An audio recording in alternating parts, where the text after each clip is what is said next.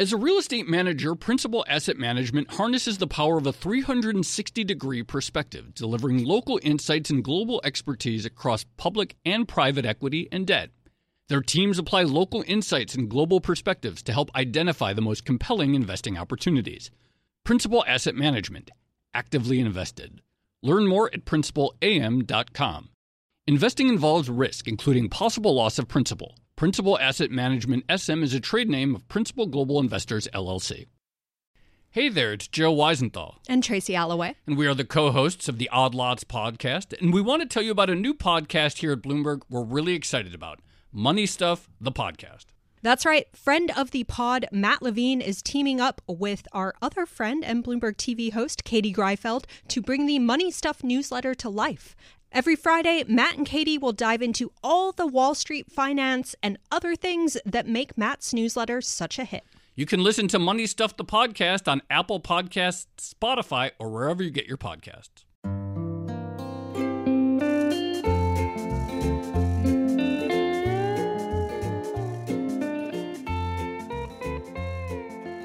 Hello, and welcome to another episode of the Odd Lots podcast. I'm Joe Weisenthal. And I'm Tracy Alloway. Tracy, we have guests come back on the show from time to time, and we have guests come on multiple times.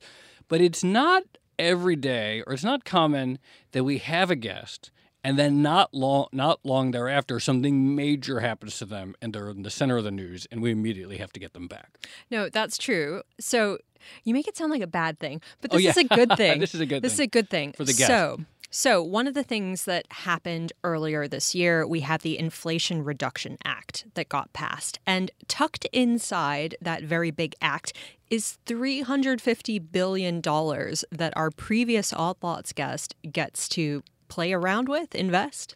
Yeah. So earlier in the year, we spoke with Jigar Shah. He is the head of the loan program at the Department of Energy, and I think that he had a loan budget somewhere around, $30 billion, essentially a way for the public sector to provide backstop or provide accelerated financing for new energy technologies. Kind of an interesting conversation, but I don't think, in the grand scheme of the energy transition, you necessarily expect $30 billion to really move the needle. Right, but $350 billion might do.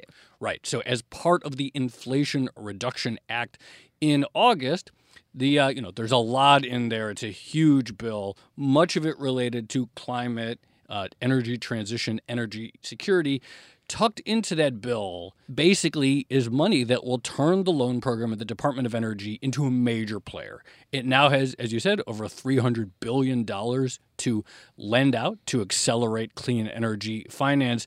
And so rather than just being sort of this small office, Jigar, our guest, is a crucial player in the energy transition. Yeah, a major player. So we should definitely talk to him about what's interesting him right now and how he might actually deploy some of that money. Jigar, thank you so much for coming back on Odd Lots. Thanks for having me back. So this is very exciting. Let's go really big picture to start. Talk to us about what you had to deploy, or sort of the size of the DOE loan office when we talked to you in June, when it didn't look like there was going to be some major changes, and now what the law means for your role. Yeah, look, I think that the Loan Programs Office has always played a critical role in figuring out how to get debt into infrastructure, right? Infrastructure projects don't get built to make 20% unlevered returns. They generally need an equity debt split, and debt really doesn't want to get involved early in technologies that it perceives as risky. Right. And so you have this fundamental disconnect where you've got a bunch of awesome R&D happening at the Department of Energy, and a lot of technologies that gather dust waiting to get deployed at scale because first-of-a-kind deployments are really difficult. So our office has put about $35 billion out the door, mostly in 2009 and 2011, and then has roughly $39 billion left to deploy into what's called 1703, Title 17, which is where a lot of the solar and wind projects got funded. We had the ATVM, the Advanced Technology Vehicle Manufacturing Program, which is where Tesla and Ford got their loans. And then we have the Tribal Energy Loan Guarantee Program. So that's what we had when we last talked, was roughly around $39 billion of remaining authority. And then we got more out of the Inflation Reduction Act. Almost 10 times more. So I have a conceptual question about the program. And I know it's been going on for a while. You mentioned the loans to Tesla and Ford.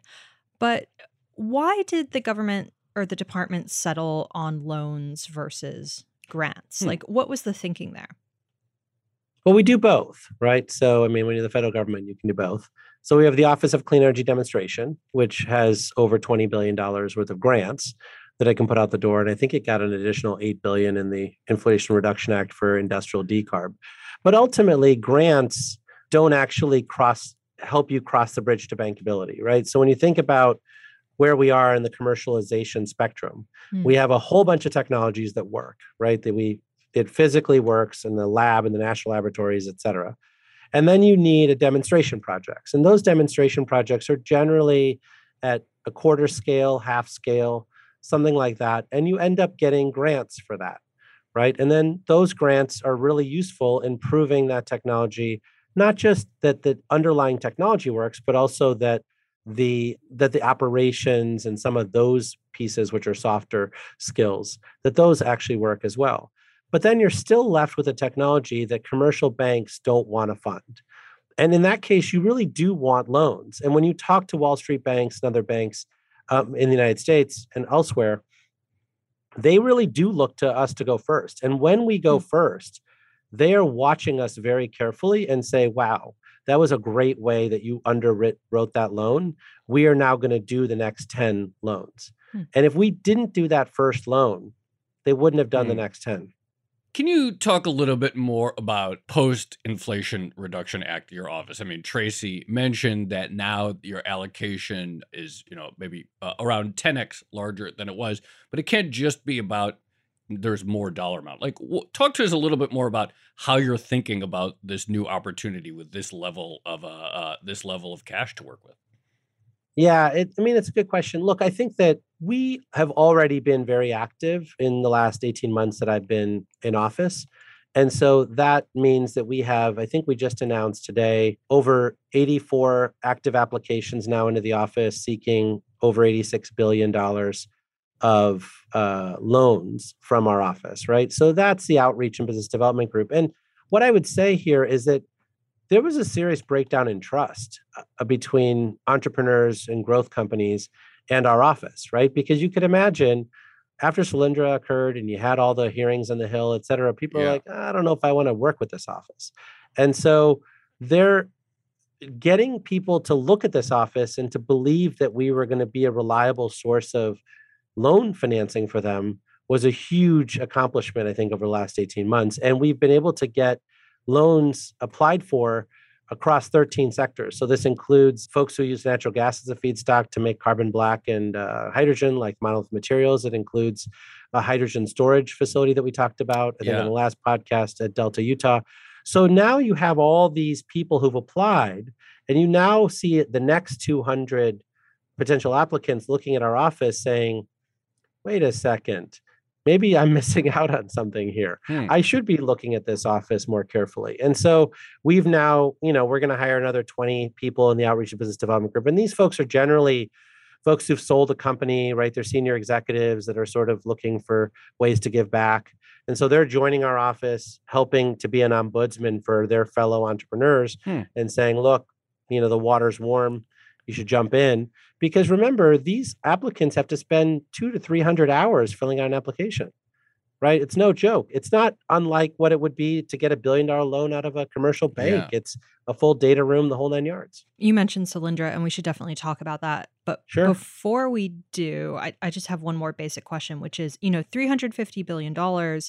Is there some sort of time frame that you have to spend that in? Yeah, so for the Title 17 program, which is 1703, that's where the project finance occurs. And then we have a new program called 1706, which is repurposing energy infrastructure so that it can play a continued role in the energy transition, right? So converting a coal plant to a nuclear plant, things like that. That is 1706. Those two programs expire at the end of 2026. So we have to put that money out the door over the next 4 years. And then the Advanced Technology Vehicle Manufacturing Program got an additional $40 billion of loan authority And the Tribal Energy Loan Guarantee Program got an additional 20 billion of loan authority. And those two go through 2028. So when you're thinking about making these loans, and something you talk about, and I want to talk about the theory a little bit, or the theory of how this changes. And as we talked about last time on the show, and as you've been tweeting about, this really is important in energy tech in particular for the government to de-risk a sector or to establish some credibility or to make that first loan.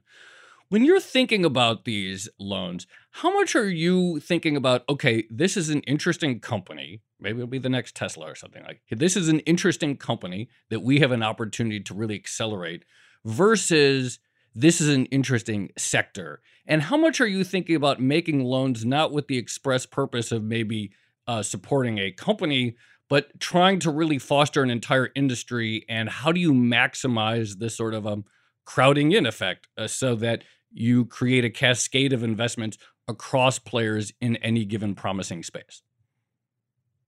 Yeah, I've got multiple answers probably to your question. I'd say that from a strictly the way that we run our office answer, if you fill out the paperwork and you qualify for the loan programs office, then we'll give you money. Like full stop, right? So I don't really care if you're going to be the next Elon Musk or you're going to be the next whatever. Right. If your project meets what we call the reasonable prospect of repayment, we really do operate like a commercial bank. So if I feel like the ingredients of your project means that we're likely to get paid back, then you'll get a loan. Okay. That's separate from where we do our outreach and business development.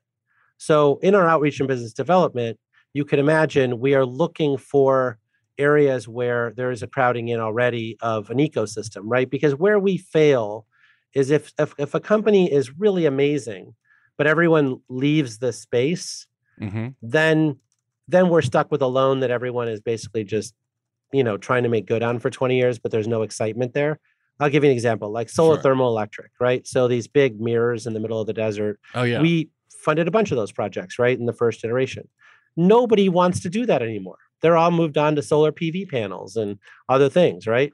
So I'm stuck with a bunch of loans with a bunch of projects that work and they're sell power.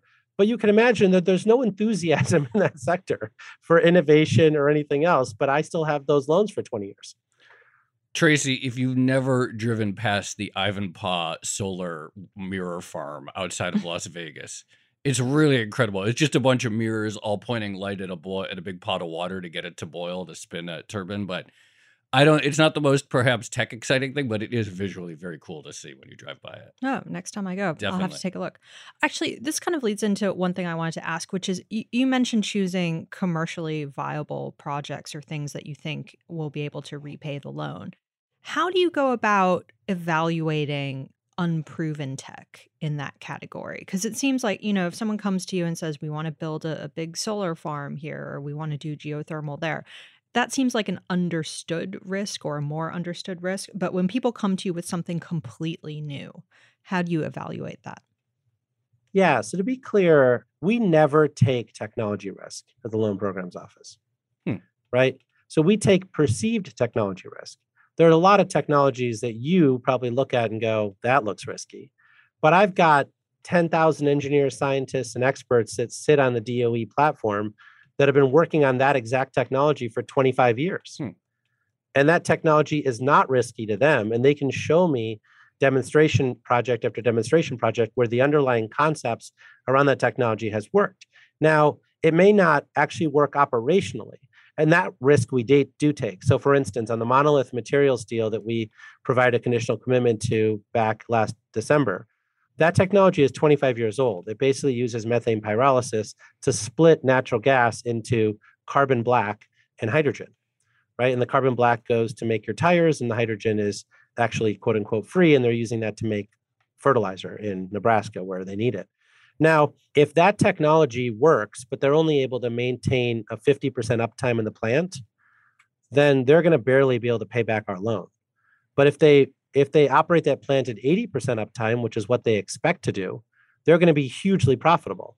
So we're taking that risk, but we're not taking the risk that methane pyrolysis actually works. How do you evaluate where you see the potential for crowding in this? Because as you mentioned, you could theoretically have a project that pays back like the solar mirrors, but it's not that exciting. There's not a lot of enthusiasm. It's not going to generate some new industry that massively changes the game.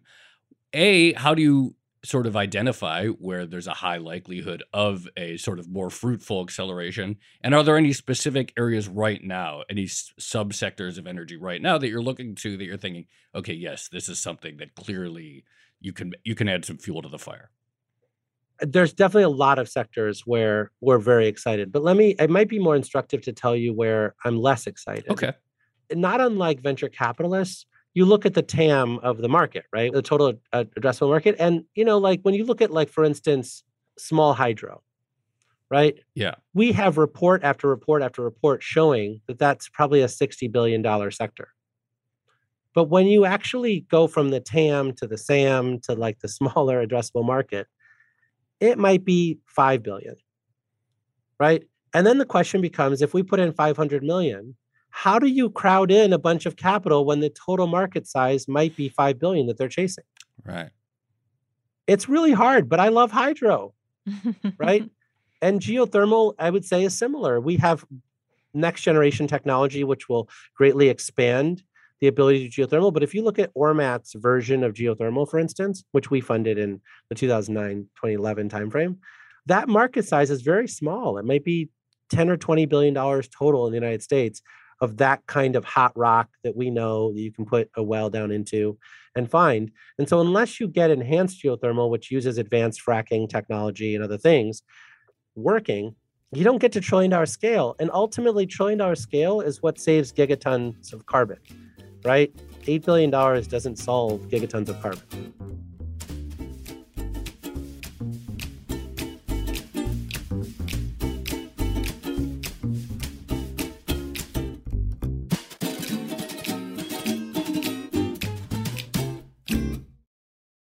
As a leading real estate manager, Principal Asset Management harnesses the power of a 360-degree perspective, delivering local insights and global expertise across public and private equity and debt.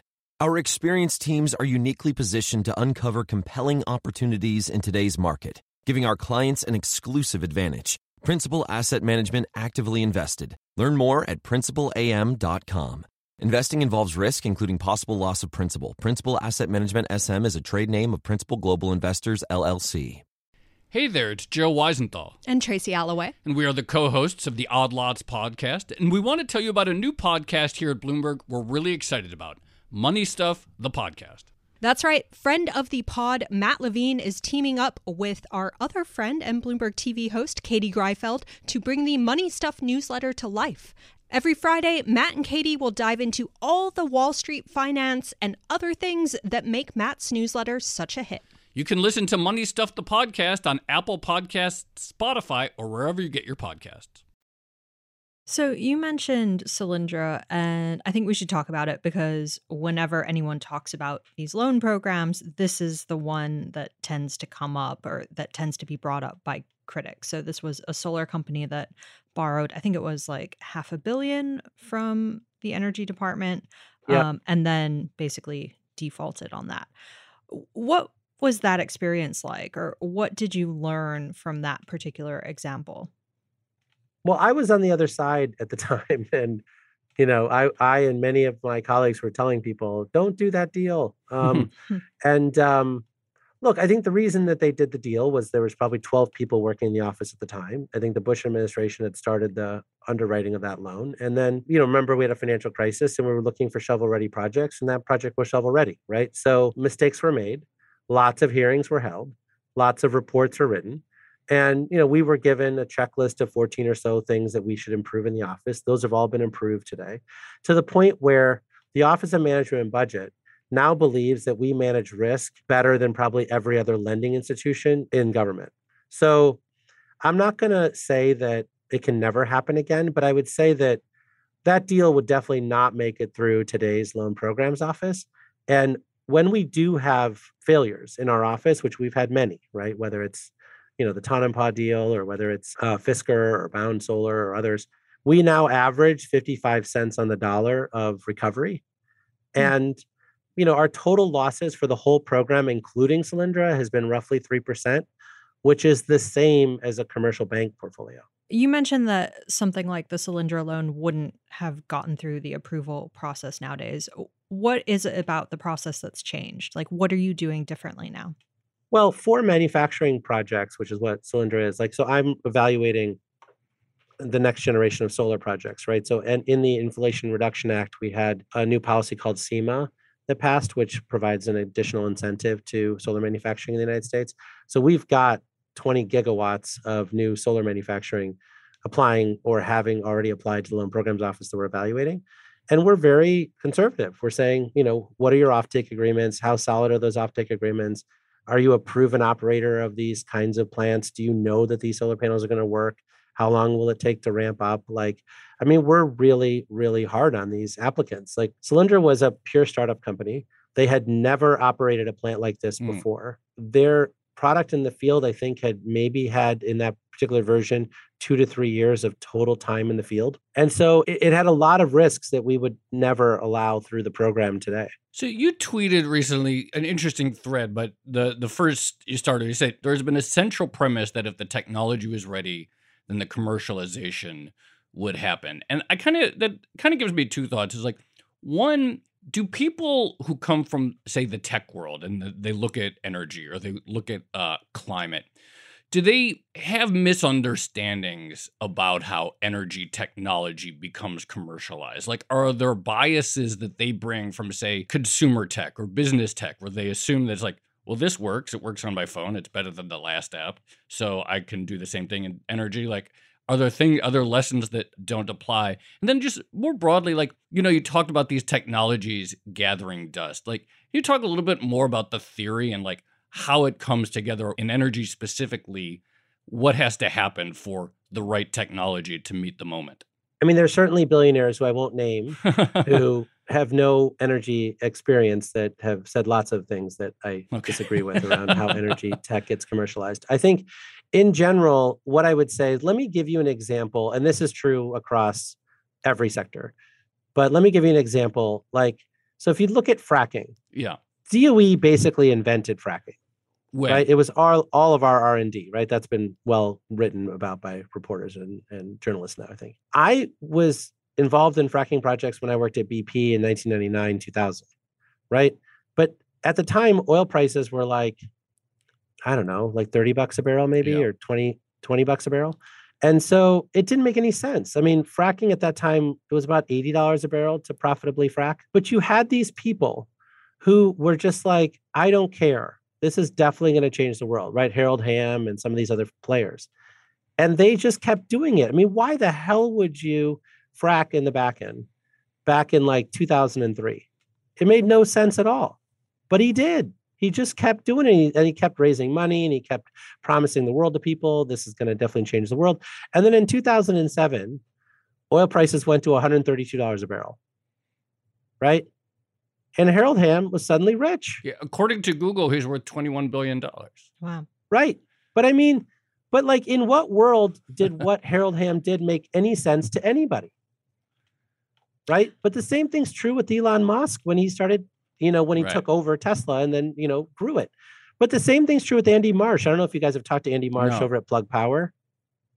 When I helped invest in his company while I was a debt provider, when I was at Generate, in 2016, I think his market cap was $300 million.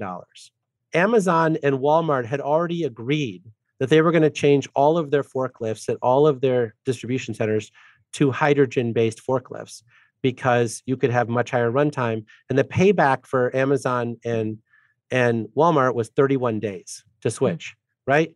But it still took forever. And, they had to raise money and it was hard. And today, Andy, I don't know what their market cap is now, but it topped out at like $30 billion. Yeah, $15.5 billion right now, according to. And they are single-handedly forcing the world to do green hydrogen. They have, I think, a $14 billion order book of backlog of electrolyzers that they're selling into Europe. And so there is no rational reason. I think Andy's been CEO of that company for 13 years maybe. But that is how this works in this country. You have somebody who just feels in their gut that this is going to happen. And what's different in the energy space versus the tech space is there's no upside, right? So let's say you succeed. Let's say you succeed beyond your wildest dreams, right? You're still capped by the cost of natural gas or the cost of oil, the cost of the substitute. The only place where that's different is potentially in Tesla, where people are willing to pay $140,000 for a car. That's interesting. So you could have this breakthrough. You could have some sort of like tech hydrogen breakthrough, fuel cell breakthrough, green hydrogen, etc. But if you go through a long period, I guess, where natural gas is cheap or oil is really cheap, it just doesn't matter. You just sort of, I guess, you wait around your turn until there's a moment when it becomes economical. Yeah, look at the Vogtle nuclear plant, right? How many people have written negative stories about the resurgence of nuclear in this country? Yeah. The Vogtle nuclear plant has now gotten NRC approval, right, to load fuel into Vogtle 3, right? And that facility, Lord Almighty, that timing was perfect. Look at where natural gas prices are today. Southern Company is thanking their lucky stars that they have new nuclear in their territory right now. Actually, this leads into something else that we wanted to ask you about, which is nuclear and how you're thinking about it and what the opportunity is there. And I guess, does it feel like attitudes towards nuclear are starting to shift given some of the energy shortages that we've seen this summer? Well, I'll give you two anecdotes. One is that like Diablo Canyon just reversed their decision and will extend their life there. This is in the state that invented anti-nuclearism, right? Germany just decided to extend 2 of their nuclear plants, that they were planning to shut down in December. Like the Green Party, the only reason the Green Party is even in the government is to shut down the nuclear plants. Right? I mean, yes, things have shifted, right? I mean, we're in a situation right now where look, I love solar and wind. I don't think there's a single person on the planet that you could find who loves it more than I do. But I read models. I look at data. I look at how California runs its grid, how Texas runs its grid. You can't run a well-functioning grid without a diversity of resources. And nuclear is the only resource that can scale to the same level that coal and natural gas is at today at that base load. And when you look at all the models coming out of the NREL Clean Futures reports or Princeton or Vibrant Clean Energy or some of the other, best-in-class modelers, they're showing that probably something on the order of 40% of all of the grid's electricity has to come from what we call clean firm technologies, right? By the way, for solar and wind to get to 60% of the grid, we would have to take the current volume, which is around 35 gigawatts a year, increase it to 80 gigawatts a year, and then increase it again to 160 gigawatts a year. So no one is taking any food out of the mouth of babes here. Do you think about grid mix and resiliency when you're approving loans? Like, would you think this could add a backup power source to this particular location, or this is interesting for that? Like, is that something that you try to build in a little bit when you're approving these? No. So, I mean, again, in terms of who gets loans, it's people who qualified for money from the loan programs office. We really are, if you fill out the paperwork and you qualify, yes, you get money.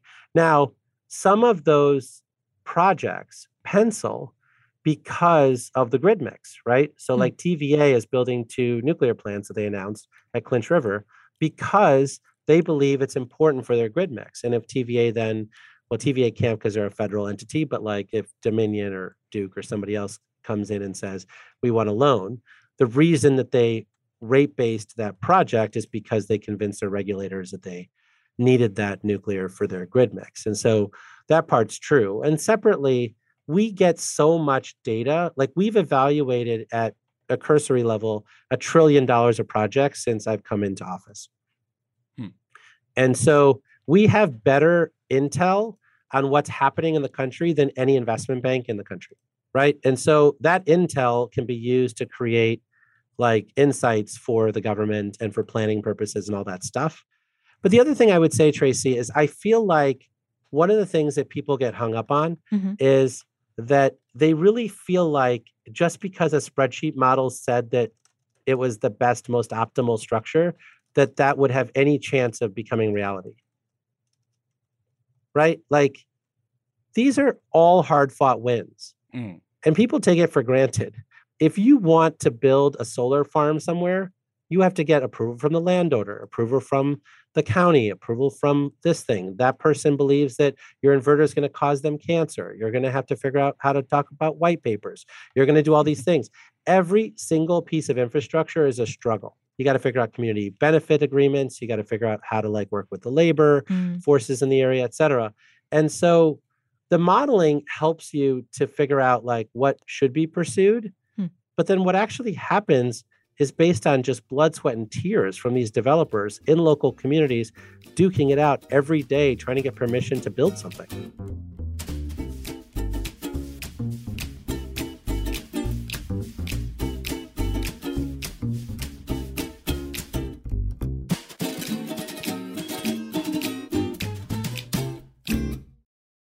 As a leading real estate manager, Principal Asset Management harnesses the power of a 360-degree perspective, delivering local insights and global expertise across public and private equity and debt. Our experienced teams are uniquely positioned to uncover compelling opportunities in today's market, giving our clients an exclusive advantage. Principal Asset Management actively invested. Learn more at principalam.com. Investing involves risk, including possible loss of principal. Principal Asset Management SM is a trade name of Principal Global Investors, LLC. Hey there, it's Joe Weisenthal. And Tracy Alloway. And we are the co-hosts of the Odd Lots podcast. And we want to tell you about a new podcast here at Bloomberg we're really excited about. Money Stuff, the podcast. That's right. Friend of the pod, Matt Levine, is teaming up with our other friend and Bloomberg TV host, Katie Greifeld, to bring the Money Stuff newsletter to life. Every Friday, Matt and Katie will dive into all the Wall Street finance and other things that make Matt's newsletter such a hit. You can listen to Money Stuff, the podcast on Apple Podcasts, Spotify, or wherever you get your podcasts. Going back real quickly to the nuclear question, and you mentioned the Vogtle plant in Georgia, but more broadly, if nuclear is inevitably going to be part of the low carbon mix and provide low carbon energy at scale, it seems like plants, they always seem to be running behind in terms of schedule, over budget. It's sort of infamous. There are technologies that people seem to be excited about within nuclear, small reactors, but I don't know that any are actually getting built or actually like scaling. How are you thinking, like, how are you thinking about the opportunities in nuclear specifically and how you can accelerate it? I don't know. It feels like there's all these exciting opportunities and it just seems extraordinarily difficult. How can you make it easier? Yeah, no, it's a good question. Look, I think the first thing is to recognize that we have a problem, right? I mean, even China, who is trying to force their way through nuclear, is behind schedule and over budget, right? So why is that? Why is everyone like, why can't just add 20% so that everyone is on budget? Like, why? Oh, yeah, no, it's over the 20% that they added already. I think in general, it's about building airplanes, not airports. Okay. Right. So right now, a nuclear plant is built like an airport where you do a custom design for every single site. And then you the contours of this land is a little bit different, whatever. When you look at how a natural gas plant is sited, a natural gas plant, Bechtel invented a lot of this, but others have done the same. They won't actually build a natural gas plant for you unless you meet all of their specs. They're like, this site has to be perfect. It has to have this level. It has to have this much land. It has to have this, and this. And unless it's all perfect, we're not going to build it for you, right? That's what we're doing with SMRs, right? So we're building airplanes. Airplanes are remarkably complex, right? Many suppliers, lots of assembly, all this, management. But what you do differently is when they started the Vogtle nuclear plant, they had only had a 15% completed design. When you have an SMR, you have 100% completed design because you have to 100% complete a design before you start construction and get all the suppliers locked up and all those things, right?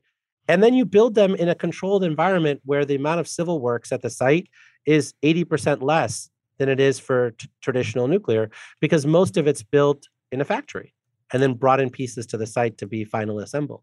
And so the one that's farthest along in North America is GE Hitachi has 10 reactor orders, right? 4 from Ontario Power Group, 4 from Saskatchewan Power, and then 2 from TVA. And then the TVA site could be doubled to 4 sites. Then you've got places like Duke Energy and others who've put 3 nuclear plants in their IRP plan. their integrated resource plan, but they don't know which technology they're going to pick. Separately, NuScale just made it through the Nuclear Regulatory Commission with a full approval.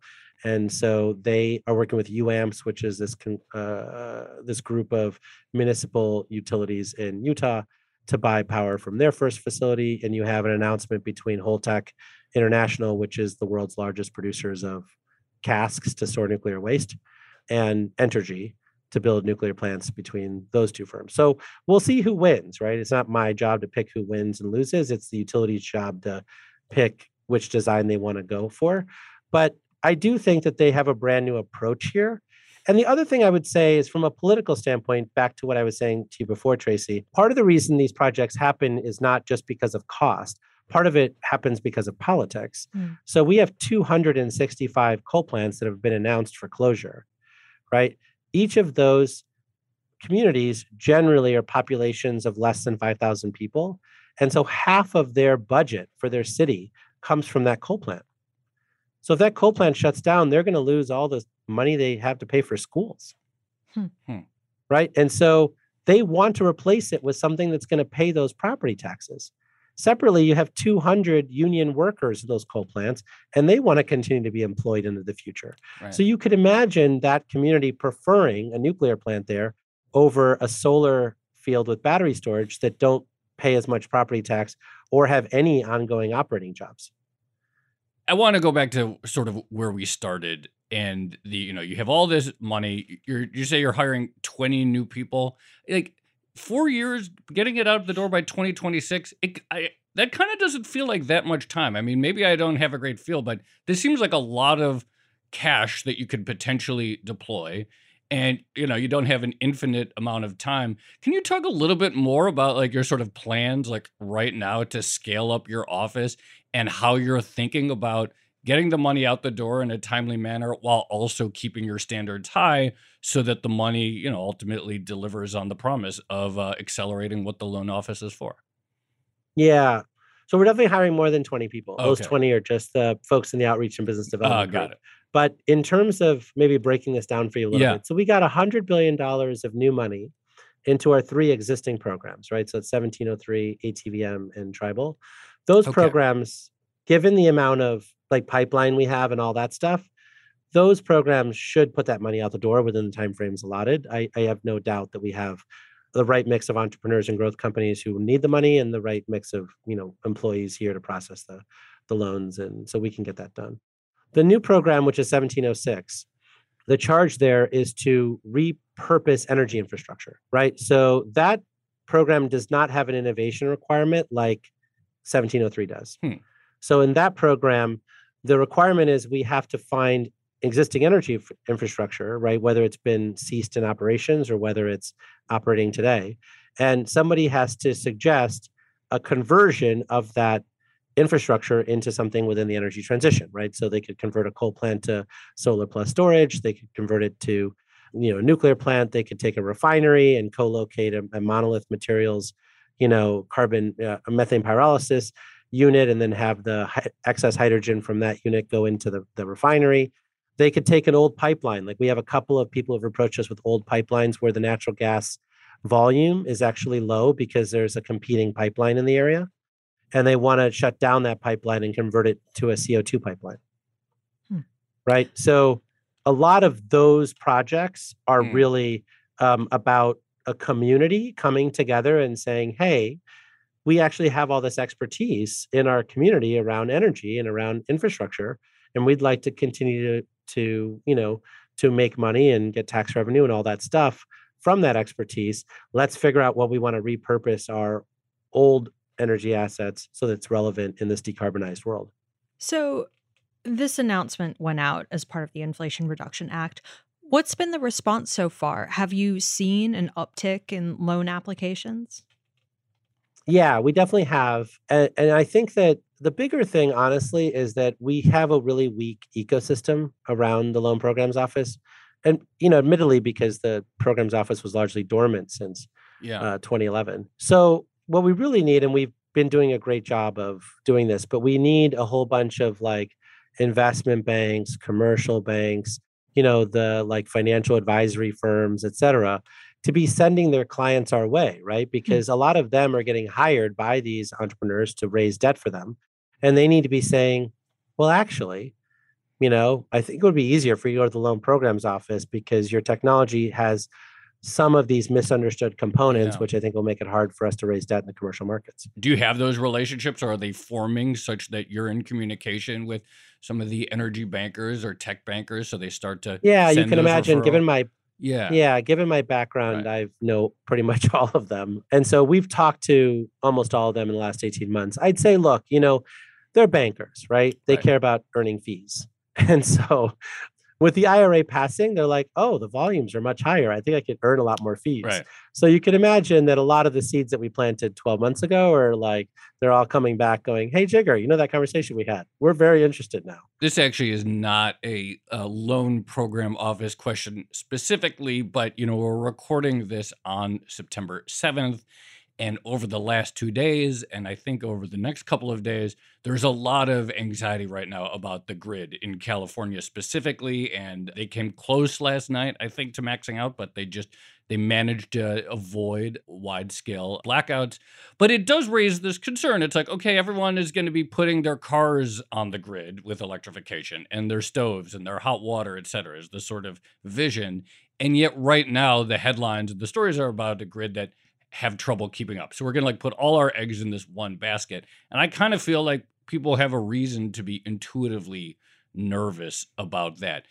Electrification of all these industries and appliances seems exciting, except if the grid is itself vulnerable. Why shouldn't people be worried about this direction that we're going in?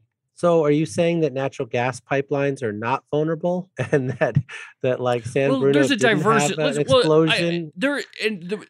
My intuition would be that, there's a diversity of sources, so that gas pipelines exist, grids exist, and so forth. And but we're putting all on the grid now, right? Or that's the vision. Or more and Look, more. I think the bottom line here is that natural gas was a bridge fuel, right? We all talked about it being a bridge fuel. And clearly what's happening with Nord, 1 and their maintenance issues, what's happening with our LNG community, et cetera. I mean, the United States is on the second half of that bridge, right? Like the bridge was long, it was well built, it had wonderful bones, but now we're on the other half of the bridge and we're figuring out how we actually move to something more efficient. Think about how this works. Today, you burn natural gas to cook, right? It emits all sorts of weird toxins in your home when you do that, because natural gas is only 98% pure natural gas and the other 2% is other stuff. So you have indoor air quality issues. Separately, right, natural gas in the end, right, is volatile. And you see that now with natural gas prices spiking going into the winter, right? And so, we all got lulled into sleep, around how natural gas was super cheap. But remember, the 2001 California electricity crisis, part of what caused that, yes, Enron, but also remember natural gas prices spiked to $15 a million BTU. And then remember in 2005 when Lee Raymond said, all cheap gas has been found in this country and we have reached peak gas. You remember this? Mm-hmm. And then natural gas prices went up to I think they were $10 to $12 a million BTU in 2007. Right. And then the fracking revolution occurred and it's great. Don't get me wrong. But even with today's prices of natural gas, right, you're seeing not a lot of additional drill rigs. Right. And so when you think about where we are today, look, I'm a huge fan of natural gas and we should be exporting our LNG around the world so that people aren't burning more coal. But it is way better to use a heat pump, which is 3x more efficient than a natural gas, system, right? It is way better to create a heat pump for your water heater than it is something else. On top of that, California is just saying don't charge your car from 4 to 9 p.m., not don't charge your car at all. So that means it's like saying don't fill up your gas tank at the gas station from 4 to 9 p.m. It's not. But that's not. But the point is that's not a thing that's said, right? When you have a car that is filled by gasoline, you never have to think about that. You fill it up 24 hours a day. It's just. I mean, in the 1970s, you thought about it all the time. Right. Joe, I appreciate that we have lived in a period of energy abundance. And we need to get back to a period of Yeah. energy abundance, which is, I think, what you're saying. And I think it goes to what Tracy's suggesting, which is planning. Right, It matters. right. And we need to plan, right? And that means that some of these coal plants may have to run a little bit longer before they shut down. So we have adequate excess capacity on the grid. And it means that we have to rapidly move to solar and wind and nuclear power and geothermal and other things, right? But ultimately, when you think about how you actually solve this problem, remember when we talked about it last time, Mhm. you can solve it a couple ways, right? When you have an energy super cycle or a commodity super cycle, you drill for more commodity, right? You make more electrons, fine. You use the electrons we have more efficiently, right? That's a lot of what heat pumps and those kinds of things are, right? They use far less electricity and energy than what they're replacing, right? And we don't do enough of that. It's amazing to me how everyone always just defaults to making more stuff, drilling more stuff, instead of helping people use stuff more efficiently. Yeah. And then the third one is you have to invest in the substitutes, which is what my office is doing, right? We're scaling up the substitutes. And we have these demonstration and deployment pathways that we're writing across nuclear, across hydrogen, long duration energy storage, and carbon management. And the reason we're doing that is we're really writing down what is the 99-step process that we need to follow to scale up these technologies to trillion-dollar scale so that Wall Street and everyone else can follow what we're doing. But I don't think that we should say that we should, cut off progress because there's bumps in the road during the transition. So I have just one more devil's advocate question. And you've spoken very elegantly about crowding in and scaling up some of these technologies, encouraging Wall Street banks to get interested, that sort of thing. Does the risk of crowding out private investment, which is a classic criticism of government financing for these types of projects, does the crowding out risk grow once you jump from, a budget of $39 billion to something like $350 billion? Does it change along with that scale? We'll see, right? Like the folks I've talked to have assured me that we're not crowding out the private sector. I would never want to. In general, the process of going to the loan programs office is no picnic. I mean, we have made it far more streamlined than it was when I got here, but it's still, a pretty involved exercise. If you could go through a commercial bank, I think you would. So I don't think we're in that territory yet, but it's something we have to watch for, Trace. I totally agree with you. Well, I think this is going to be one of the most sort of interesting. I mean, it's obviously there's a lot of money behind it, but I think going to be one of the most interesting things to watch over the next several years, and potentially a model. Like people look at the Federal Reserve and they're like, oh, their tools are very blunt. You raise interest rates and lower them. In a way, you are now the head of a sort of like a real, very large government policy bank that can direct capital in certain ways, far more nimble than many of the other operations that we have. So Jigar Shah, thank you so much for coming back on so soon. And I think everybody should be interested in what you do over the next several years. Well, we really appreciate your interest. And honestly, I think it's really more about the fact that these projects have to come together. Yeah. Right? I can't make them come together. They have to come together. So part of what we've lost the knowledge around is how to bring these projects together. Right. And we're now bringing that back, which is super exciting. And it does seem like one of those things, like it's easy thing to say. Like years ago, we had Bill Janeway, the former VC, on the podcast, and we were talking about some of this stuff with energy tech and the importance of, unlike, say, consumer tech, of the government providing some of these like backstops and de-risking. But it's one thing to say it, or it's one thing to identify, yes, the government needs to have a role, but the actual operationalize that and to do it well and to do it in a cost-effective manner and in a timely manner with only a sort of limited time seems like it's going to be a very interesting challenge. That's for sure. All right. We'll have to have you back on, Jigar, and you can tell us how it's going. Yeah. I appreciate that. Probably not, in another 2 months this time, but maybe in a year. Yeah. Let's check back in next September. I look forward to it. All right. I went to college with Neil Kashkari, so we'll both have to have our annual Odd Lots podcast. I love that. We that'd got be fun. Annual tradition. Thank you so much, Jigar. Thanks for coming back on. Yep, thank you. Take care.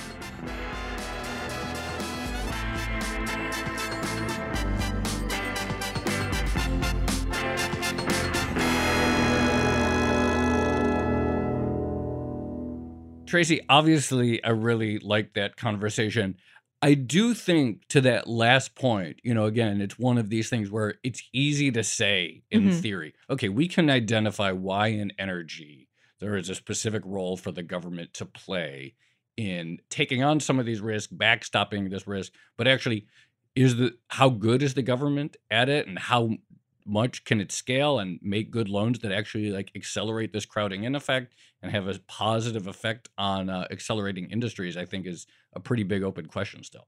I like the bit where Jigger said everyone should do what I'm suggesting and think of the planning over the grid mix. Yeah. That was my favorite part.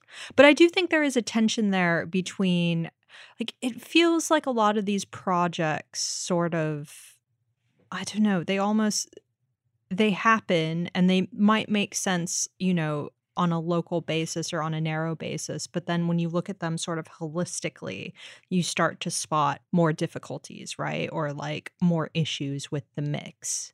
And I wonder, like, who is overseeing the whole thing? I mean, that kind of seems like the problem, right? And, one of the things that also is being debated in DC right now is the question of permitting reform. Yeah. And a lot of energy projects in general seem to hinge on the permitting process, which Jigger talked about because, you set up a solar farm or something, how many local authorities do you need to get? Like, there isn't anyone overseeing it. And so, like, probably in theory, if you had some sort of entity that could say, no, just put up the land, or just put up the photovoltaics on the land, it might be easier, but we don't have that kind of system, and so we just have to sort of keep going at it, it sounds like. Yeah. But it's like hard work. It's real work.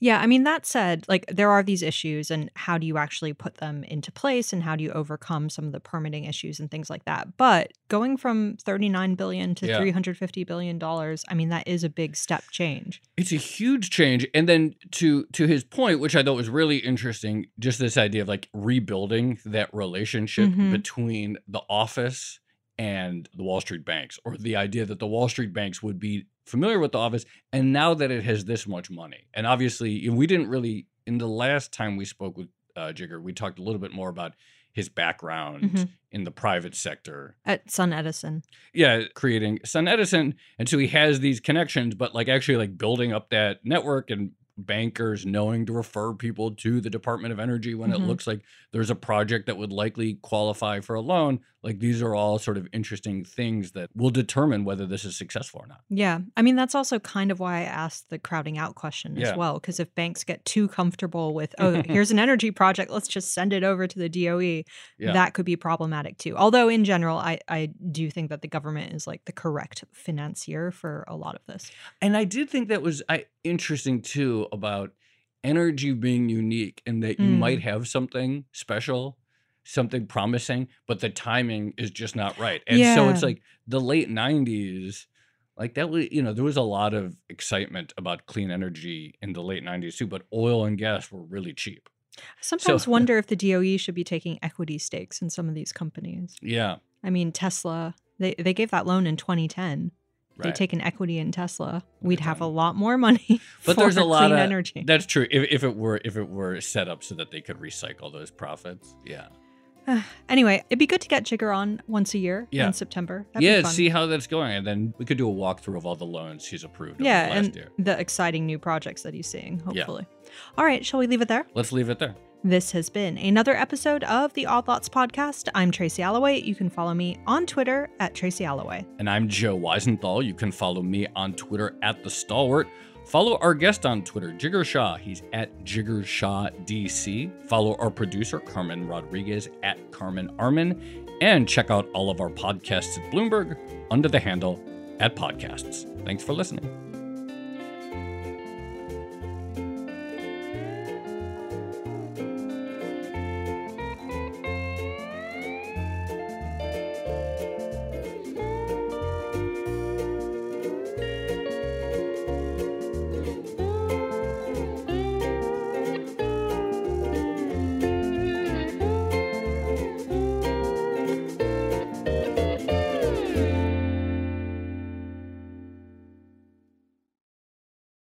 Hey there, it's Joe Weisenthal. And Tracy Alloway. And we are the co-hosts of the Odd Lots podcast. And we want to tell you about a new podcast here at Bloomberg we're really excited about.